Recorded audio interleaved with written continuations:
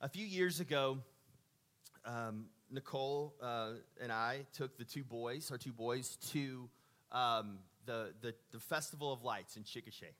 And I'm sure many of you have been out there, and out there there's different things to do. And one of the things to do is they have some like amusement park type rides. One's a Ferris wheel, and Nicole got to ride the merry-go-round with the boys. And so I hadn't done a Ferris wheel in a long time. I wanted to go do the Ferris wheel with Jax. So we get on the Ferris wheel, and we're climbing up, and we're kind of cresting that first kind of climb to the top. And I start to feel sick. I start to get sweaty palms. I start to get short of breath. And I'm panicking because we are up so high on this Ferris wheel that I can see the metropolis of Chickasha. And Jax is like, what's the deal, Dad? Like, he's 5 at the time, but he knows I'm real quiet. I'm trying to put on a tough face for my son and be the protector that I need to be on this Ferris wheel. I'm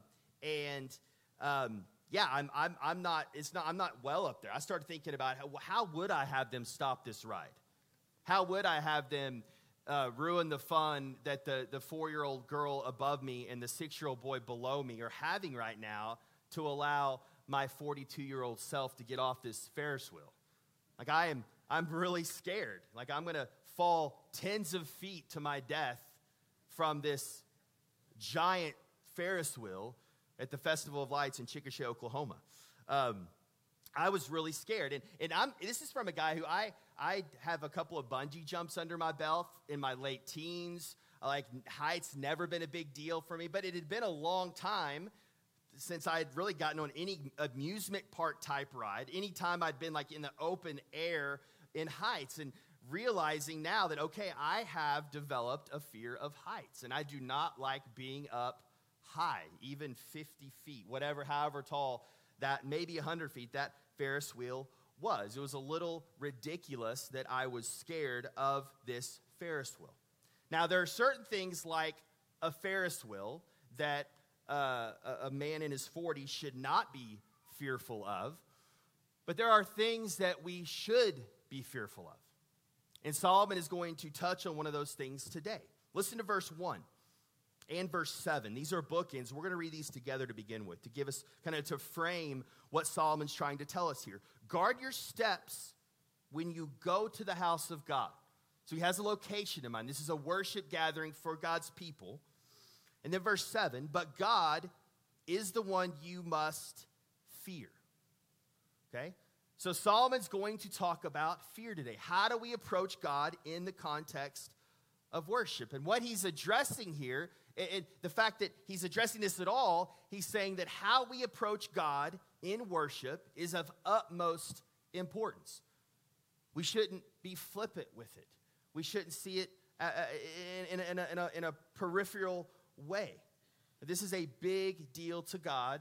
And Solomon, again, smartest man in the world at the time, he's not tackling these topics through this book with just kind of in a haphazard way. He's going through the things that the wisest man in the world really thinks that we need to know about and touch on. And today he's going to talk about worship. Fear in worship, I should say. Now, fear isn't the only attitude that's appropriate in worship. It's not. There's a time to celebrate in worship with gladness and joy. There's a time to be loud. The scriptures even talk about dancing in worship. There are other expressions of worship that we should have, but fear is definitely one of them. And I think today he's focusing on fear, so that's how we're going to spend our time as well. But I think fear can be brought into many of these other ways we worship, which I think you'll see how these pieces fit together towards the end. Today, Solomon is going to talk about reverence in worship. Now, the question is why, right? Why should we fear God when we approach him? Why should we fear God when we come to him in the context of worship? Those of you who, even if maybe you're not Christians in this room, maybe you just kind of believe in God, you probably at least sense, because of the fact that he's called God, that there should be some level of fear as we relate to God. At some level, that wouldn't be hard to say yes to. But if I pressed you and said, well, why? Or like, what does this look like? If you're yes to the fear question, what does this look like? And I'm guessing many of you, or maybe most of you, would have trouble coming up with like the words to say, well, this is why I should fear him. And this is why, in the context of worship, we should fear him. And the Bible speaks to fear as it relates to God all throughout the scriptures. If you look for it, right? There's fear all throughout the scriptures, and being afraid and being in God's presence and these types of things. Today, Solomon is going to take that idea of fear and really give us two practical ways to approach worship and in the presence of God. Right? But we're going to first focus on this idea of fear, and then we're going to focus all those verses in between verse 1 and verse 7 to let Solomon kind of spell that out for us. So let's talk about this idea of fear. Right? So back to verse 1. Guard your steps when you go to the house of God. Guard them. Be mindful. Pay attention. Now, this is a command, a direct command from Solomon. So Solomon's fellow Israelites, there's a problem he's addressing here, and you can read between the lines here. There's a problem that he didn't just pull this topic from thin air, right? He's addressing a problem that probably Solomon's fellow Israelites, God's people, they've lost their sense of reverence as they've come into the temple, the house of God. Right? They were offering their sacrifices, Solomon says, but the motivations, the heart behind the sacrifices were not pleasing to God. And this could be the same thing for us. It may not look the same as it did for them, but things like singing, giving financially to the church, serving in different aspects of the church on Sunday morning. These are sacrifices that we are offering to God. But he would say the same thing to us. If our hearts aren't in it, that's what God cares most about. There's a problem if those things become mechanical, if we're just going through the motions, if we're doing those things for poor motivation. Now, if you're here and you're not a normal churchgoer, and maybe you have a problem with the church, maybe you have a problem with coming to church gatherings, that they're awkward, they make you uncomfortable. And I get it, because this is what Solomon's addressing here, right? Solomon is addressing the fact that we can say one thing and do another as God's people. We can be doing activity that looks good on the outside, but inside we can be far from him. But here's the deal. This place, even right now, this place is made up of sinners. This place is made up of sinners that need God's grace. God knows that. The scriptures know that. And we're going to see that this place, this time that we're worshiping right now, is exactly the kind of place that sinners should be. So I just want to give you some comfort if you're new to this space, that this is who we are. We're broken people in need of grace, and that's why we come to this kind of environment. So as we talk about fear, I hope you stick with us to help the scripture show you how fear can be a good thing in the life of a follower of Jesus. Right? Because we struggle with the same things that the Israelites did. We come distracted. We have distracted hearts. We come to him with unprepared hearts on Sunday morning. We're scattered. We have our minds on other things.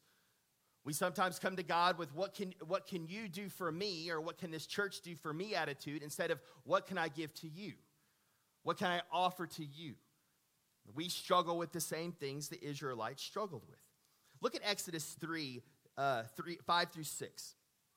This is God speaking to Moses at the burning bush story in the Old Testament, okay? This is God speaking to Moses. He says, "Do not come near. Take your sandals off your feet." This is the first time really Moses has had face-to-face interaction with God. Take the sandals off your feet, for the place on which you are standing is holy ground. God's very specific, right? He says, take off your shoes. And he said, "I am the God of your father, the God of Abraham, the God of Isaac, and the God of Jacob." And Moses hid his face, for he was afraid to look at God. Now, a guy like Moses would have known his Old Testament, and anytime God, like when God introduces himself as the God of Abraham, Isaac, and Jacob, that was a massive, like, okay, this is the God of the Bible. This is Elohim. This is Yahweh. This is him. And of course, Moses is like, okay. Then he goes in to hide in his face, and he was afraid to look at God. But then we see later in a few chapters later, I should say, in Exodus, after the parting of the Red Sea and God rescuing the Israelites from Egypt, he says this in verse 6. Moses writes a song, and he's reflecting on the character of God. Your right hand, O Lord, glorious in power. Your right hand, O Lord, shatters the enemy. In the greatness of your majesty, you overthrow your adversaries. You send out your fury. It consumes them like stubble. At the blast of your nostrils, the water piled up. The floods stood up in a heap. The deeps congealed in the heart of the sea. Moses recounting when the Red Sea kind of parted and then went back over the Egyptian army. When we think about the character of God, there are many things that describe him that don't describe us. Theologians call this list of things the incommunicable attributes of God, the things that he possesses that we don't possess as human beings. And when we see those things about God and reflect on our characteristics, there's a gap there, a massive gap. And when we observe and reflect on that gap, it should produce at least some measure of awe, of reverence, of even fear. He is holy in everything he does. And most of us sin this morning. He is all powerful, and we have trouble balancing our daily responsibilities. He is self-sufficient, and we are utterly dependent upon him for every breath we take in his goodness and grace. Like, he is different than us in so many ways. So when a human approaches God, we should tremble. We should fear him. We should be thinking about these attributes, and it should just strike us that he is different than us. We are smaller than him. And that's a good place, as we'll see in a second, for humans to be if we do the right thing with it. Listen to Matthew 10:28. This is Jesus speaking to his people about persecution. He says this, "And do not fear those who kill the body, but cannot kill the soul," another human being, right? "But rather fear him who can destroy," who has the power, Jesus is saying, to destroy both soul and body in hell. Right? Even Jesus, from the mouth of Jesus, you should have reverence. You should fear God. There's some level of fear that we should have before God. Left up to our own goodness, our own morality, our own record of good deeds that we show God, we can't come into his presence. We can't. We will be consumed by his holiness. We see this throughout the Old Testament especially, that we don't belong in his presence because of the differences in our morality. He is holy. We are not. We should fear him. There's another angle or kind of fear that I think Solomon probably has even more in mind in this passage.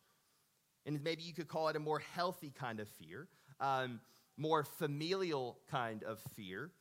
This is not a fear of punishment, like if you turn away from God, he's going to strike you down. But a fear that is produced because all the good God has done for us in him. So this is especially reserved for people who put their faith in him, who are united to him, who have the Holy Spirit dwelling inside of them, who call themselves children of God. Yes, there is a kind of fear, but it's a different kind of fear. It's a fear that's produced as in like a father and son relationship or a father and daughter relationship. Listen to the prophet Jeremiah in 33, verses 8 and 9. It says, "I will cleanse them from all the guilt of their sin against me, and I will forgive all the guilt of their sin and rebellion against me," speaking of his people.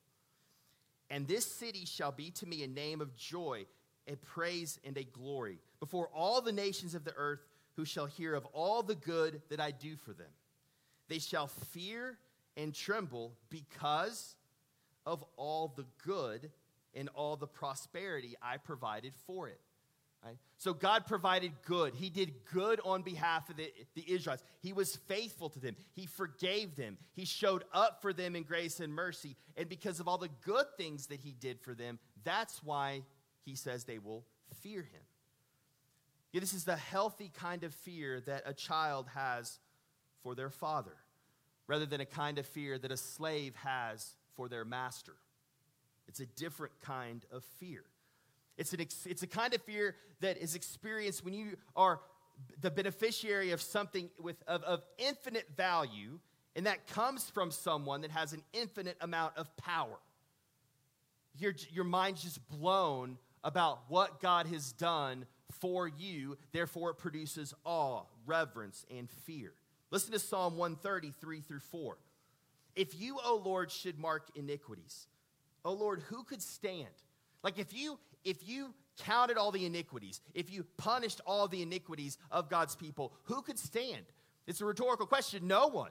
No one could stand before God if you counted them, if you remembered them, if there wasn't a way for us to escape those punishments. Listen to verse 4. But with you there is forgiveness, that or so that you may be feared. So the forgiveness that God shows us produces fear. And it's a healthy kind of fear. It's a fear that Solomon would speak of in this passage. So when we understand that as human beings that we deserve wrath for our rebellion against God, and instead of receiving that wrath, we receive forgiveness. And the psalmist says that is the thing that produces the kind of fear that is healthy, that we should want to have as followers of Jesus. The kind of fear that we should have when we approach God in a context of worship. If you have a better illustration here, look at Luke 18, verse 9. This is Jesus kind of setting up this scenario for the Pharisees. He was speaking to them. This is the context. They're listening. He's talking to his disciples. He says this. He also told them this parable to some who trusted in themselves, that they were righteous. And because of that, they treated others with contempt. 2 men went up into the temple to pray, one a Pharisee and the other a tax collector. The Pharisee, the self-righteous one, stood off by himself and prayed, God, I thank you that I'm not like the other men, looking down upon them. The extortioners, the unjust, the adulterers, the really bad ones. Even like this tax collector, even kind of points him out. I fast twice a week. I give tithes of all that I can get, all those sacrifices that Solomon's going to address. Verse 13, but the tax collector, standing far off, kind of on the peripheral of the temple, would not even lift up his eyes to heaven, but beat his breast, saying, God, be merciful to me, a sinner. And Jesus says, I tell you, this man went down to his house justified, the tax collector, rather than the other. The other one didn't. For everyone who exalts himself will be humbled, but the one who humbles himself will be exalted. As we think about the tax collector in this situation, I think we could say that he had some measure of fear, right? Like this is what godly fear produces. Coming to a place where you're careful to lift up your head. You're careful to gaze upon God. You know your place. And you're so thankful that you would be forgiven because you don't deserve it. Sam Storm says this about kind of this idea. Forgiveness, as much as any act of God, reveals his incomprehensible greatness and majesty. The infinitely transcendent God of holiness and truth has acted in grace on behalf of hell-deserving sinners. Once this reality of this is fully grasped, the only reasonable response is one of brokenness, humility, and breathtaking awe at such amazing love. It's like if you were a follower of Jesus, you come into a place like this week after week, the consistency, the faithfulness of God's grace is amazing. Like it's crazy to think about that we can come in here every week and hear about God's grace and that's not changing every week, even though we're changing all throughout the week. Our feelings towards God, our relationship, our subjective relationship before God feels like a roller coaster. I know mine does, but to come in here and hear the gospel and know the truth and say, this is who God is, this is what Jesus has done, and that's stagnant, that's stable, that's a rock. That is such a comfort to know that, the consistency of that. But this is also a danger. This is also a danger. Think God's grace can become so familiar It could be so we can come in here and know what we're going to hear every week. Yes, we're going to hear the gospel. We're going to hear the word preached. We're going to sing some great songs with amazing truth. That can become mechanical. We can lose the awe. We can lose the reverence. We can lose the imagining us standing before God without Jesus' righteousness. And that kind of trembling in fear and being so thankful that he has saved us apart from anything that we've done. God's grace can cease to knock us on our knees if we're not careful. God's grace and his mercy are scandalous because we are undeserving. While we were yet sinners, he accepted us. While we turned our backs on him and hated him, in that moment, God sent us his best, and that was his son. Even at our worst, he sent his best. We can't forget this. We can't forget the radical, amazing grace that God has shown us in Christ. Every week we come in here, we can't forget that. If we come in here and we cease to not be awed by that anymore, there's not this reverence and this amazement of what God has done for us in Jesus, there's a problem. And this is where God's people are at in Solomon's time. This is what he's coming after them for. Where's your heart? Where's your worship? Where's your reverence for what God has done for you? So, as children, forgiven by God the Father, we come into this place of worship. What are the things we need to look out for?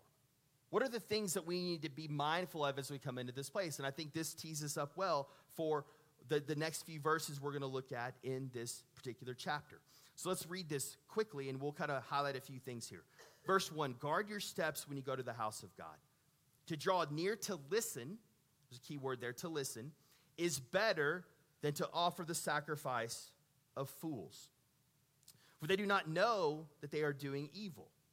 They don't know any better. They don't know their hearts are far from them necessarily, from God. To draw near to listen is better than to offer the sacrifice of fools. For they do not know that they are doing evil. Do not be rash with your mouth, nor let your heart be hasty to utter a word before God. For God is in heaven, and you are on earth. Therefore, let your words be few. For a dream comes with much business, and a fool's voice with many words. So it seems like the heart behind one of the things, he focuses on listening here. One of the keys, when you come into the worship space, listen. Don't talk too much. Listen. Listen to what God wants to do. Listen to his word. Listen to his voice. Listen to kind of his presence, his spirit, right? This is what Solomon's wanting them to do. It seems like that they were talking too much. As a part of this sacrifice of fools that he says, it's evil. Yes, it was kind of empty worship and activity, but there was also a sense that they were probably talking too much. This is what Solomon's addressing here. Their words were empty. And he cautions us to listen more and be careful with our words. We should approach God with attentiveness, right? God makes Moses take his sandals off, right? This is how attentive God is to worship. It is a fool who enters God's presence haphazardly or without intentionality. We listen well. In the garden, Adam and Eve, one of their things that led them astray was they were listening to the wrong voice.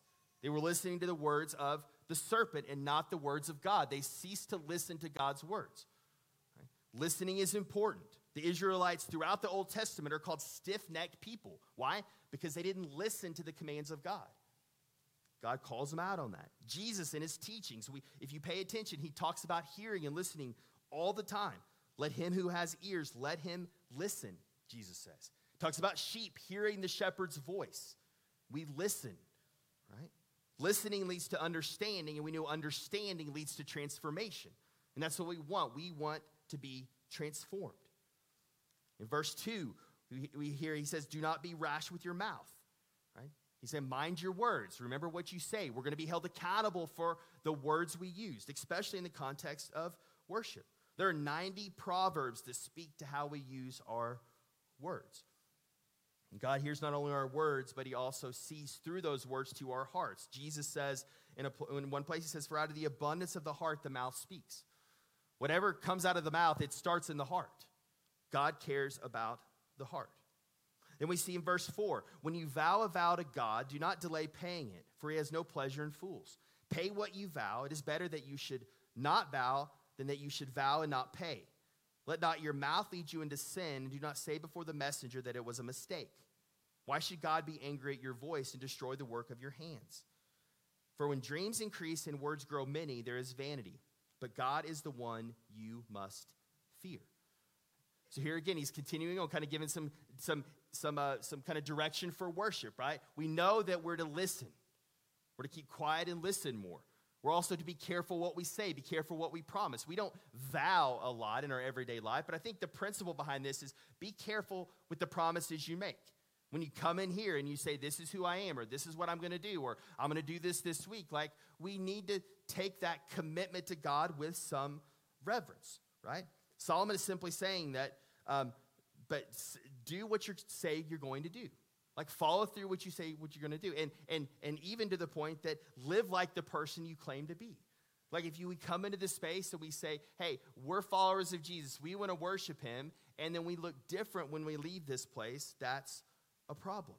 Right? Out of the love and forgiveness that he's shown us, we should strive to obey. We should have a desire to obey. Now, this doesn't mean that we go out and we act like we're perfect, because we're not. That's part of being who you are, right? We admit, hey, we're going to go out and we're going to strive to obey him through faith, right?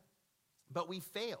So we say, hey, we're going to be people that are quick to repent. We use this space as a time to repent and acknowledge that, hey, we fall short. We need help. We need God's grace and his mercy in a continual way.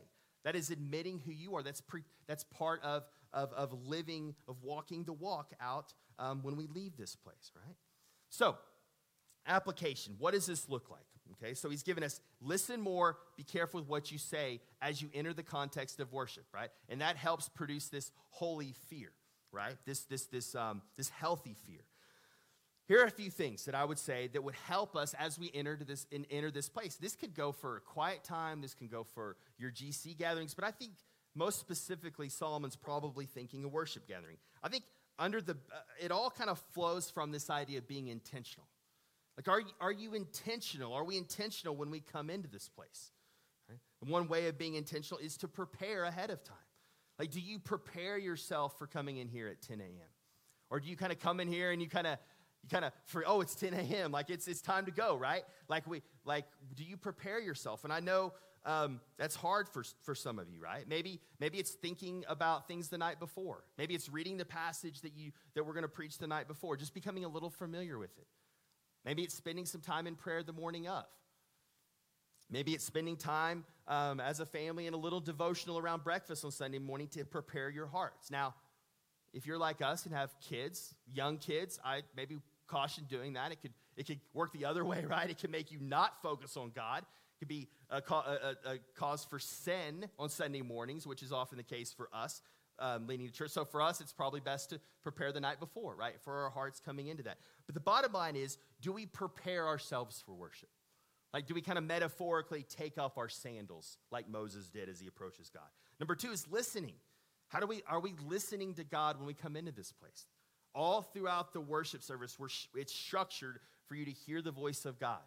There's this rhythm of listening, and then we respond. We listen, and then we respond. You see that in Confession Assurance. You see that in the songs. We listen to the sermon, and we respond with communion, right? There's this rhythm of God speaking through his word or through the song, and we respond. Are we listening to that? Right? It's so easy for us to be distracted by other voices. Some of us listen to the voice of our sin. Some of us listen to the voice of Satan. Some of us listen to the voice of our past or our mom or our dad, and those voices aren't the truth. We need to hear the voice of the scriptures, the voice of the gospel that speaks the truth over us. That's a big part of what we do here. We listen for the truth and respond to that. So we prepare ourselves, we listen, and we respond in praise. We are who we say we are. We're followers of Jesus, and we love him, so we sing. Or maybe we pray, or we get down on our knees and we confess that we don't have it all together, and we need more of his grace and presence this week. We want to be hearers of the word, not just hearers of the word, but also doers of the word. Okay? These are some things we can do as we approach God coming in to worship. Now, I want to close by reading just a part of the hymn, How Great Thou Art. The band's going to come up and play this here in a second, and so we're going to get a chance to practice this. But I want to read this and just how kind of that feeling of awe and reverence of what God has done for broken, rebellious sinners like you and I, and how that produces in us, that forgiveness produces in us a healthy fear, a healthy reverence. Listen to this. And when I think that God, his son not sparing, sent him to die, I scarce can take it in. That on the cross, my burden gladly bearing, he bled and died to take away my sin. Then sings my soul, my Savior God, to thee, how great thou art, how great thou art. Then sings my soul, my Savior God, to thee, how great thou art, how great thou art. Let's pray. Father, I'm thankful once again for Ecclesiastes. I'm thankful for this topic of fear, as it's often, I think we don't think about it enough, we don't talk about it enough, we either don't want to talk about it or think about it, just kind of push it away, or we're consumed by it, and it's an unhealthy amount of fear. I pray that we would be the kind of people who would remember what you've done for us, that we would remember your holiness, and that we fall short. And then in that gap stood Jesus. He made a way for us to be reconciled to you. We've been forgiven. And that we have his righteousness. It's not anything we've done to earn our salvation. That is such good news. It's the kind of good news that produces awe, produces reverence, it produces fear. Because we can't imagine how our junk, our mess, our past, our sin, the things that we thought about or said even this morning, how those things could be forgiven. That awe and that reverence for your grace and your mercy would draw us to you, would cause us to come into places like this and be expectant. To be expectant for you to move, expectant for us to experience your love and your presence in a deeper way today. So help us. Help us be the kind of people that are formed, that are shaped by your grace and your mercy, so that we come in here to a worship gathering and we experience more of your grace, and we experience freedom, and we experience joy in the moment, in this place, as a result of your grace found in your Son. We love you. We love him. And it's in his name we pray. Amen.